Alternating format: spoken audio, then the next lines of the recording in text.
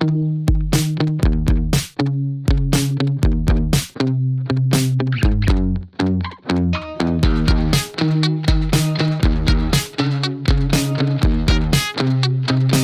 listening to The Andres Segovia Show.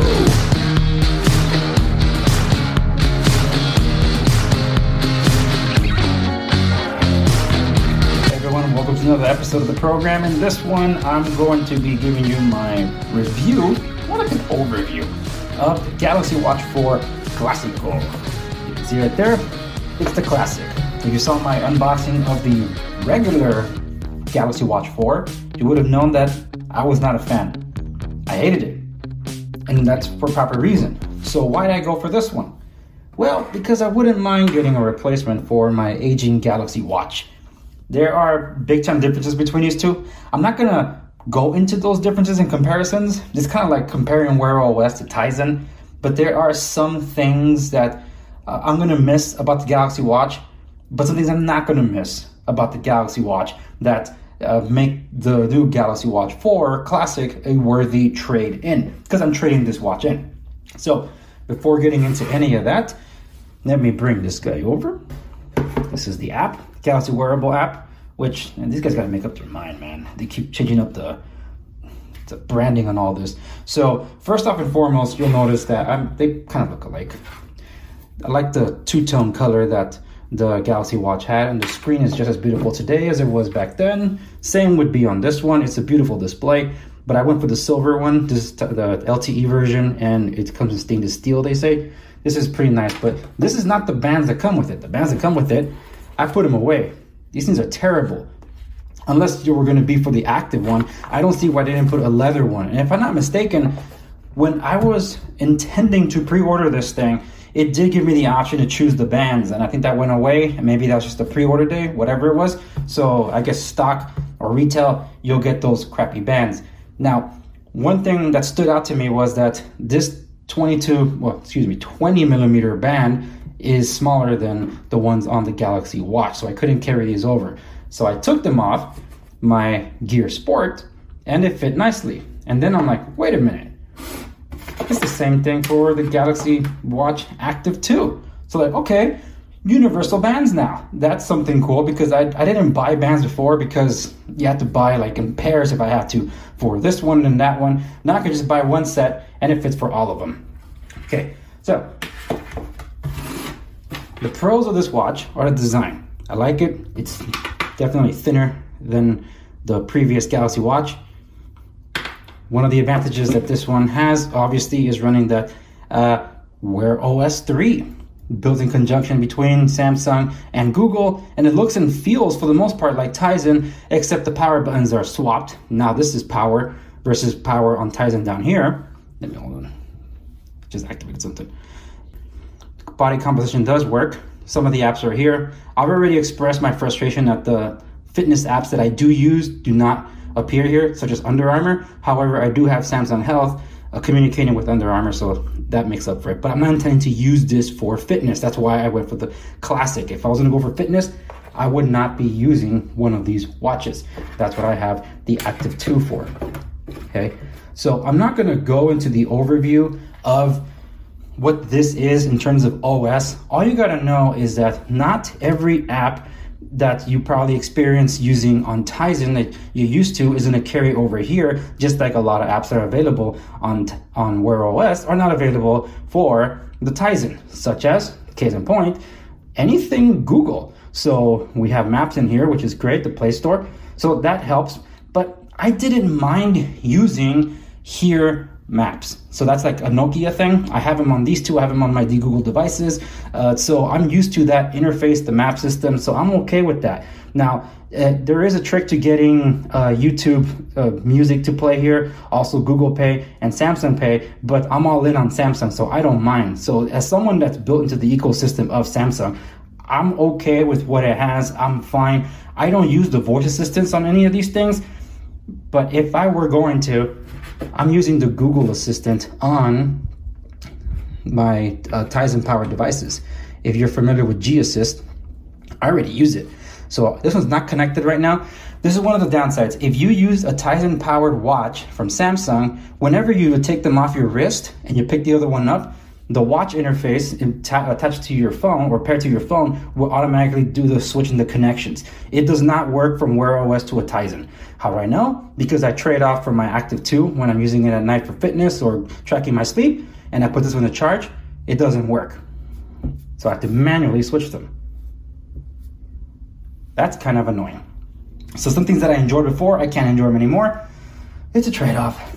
But for anyone that cares, here's a demonstration. So long as it's connected, we should be okay. Hold on.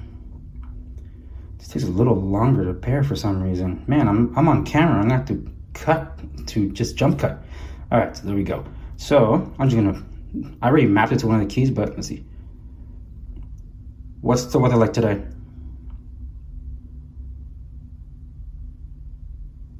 Currently in San Diego County, it's 82 degrees and sunny. Today, it'll be mostly sunny, with a forecast. Okay, I trained my Google to sound British sounding, Australian sounding. Almost all my assistants have that voice, so I like it that way. Anyway, so back to what we're supposed to be covering. By the way, this is the Under Armour edition, in case you didn't notice, it has Under Armour on the thing. So yeah, I'm all in on Under Armour, which you can imagine my frustration with the Galaxy Watch regular, why I was so upset that Under Armour was not available in it. So this, one of the major negatives for why I haven't been carrying this watch a lot is the overheating. That is a concern. I got this one as LTE. I didn't experience any overheating on this one. These are both LTE watches. This is the Galaxy Watch and this is the Galaxy Watch 4. This is Tizen powered, this is Wear OS 3. This one overheats even on the charger. That is so frustrating and annoying. And one of the things that I haven't been wearing it as much, for which is why not a full review or overview, has been because of these allergy marks I've been getting. Some from some bands, that's why I've been having to swap bands a lot to find ones that don't trigger a skin allergy that I didn't even know I had, because I didn't experience anything like that before. But then this one always overheats with another charger, but then when it's on my wrist, every now and then, I don't know if it's like a trying to connect or something, or it's failing to install an application, it starts heating up. And I don't like that. Now, I'm hoping that Samsung does fix it with a software update, but I don't know. And I'm running out of time because I got to trade this guy in. So maybe Samsung will push another update for the LTE variant soon enough. I've seen other influencers talking about the watch, the LTE version. Everyone's saying the same thing. All these watches are overheating. The ones that are not LTE don't have that problem. And that is annoying. By the way, did you notice I put my watch active over 2? Here's the classic.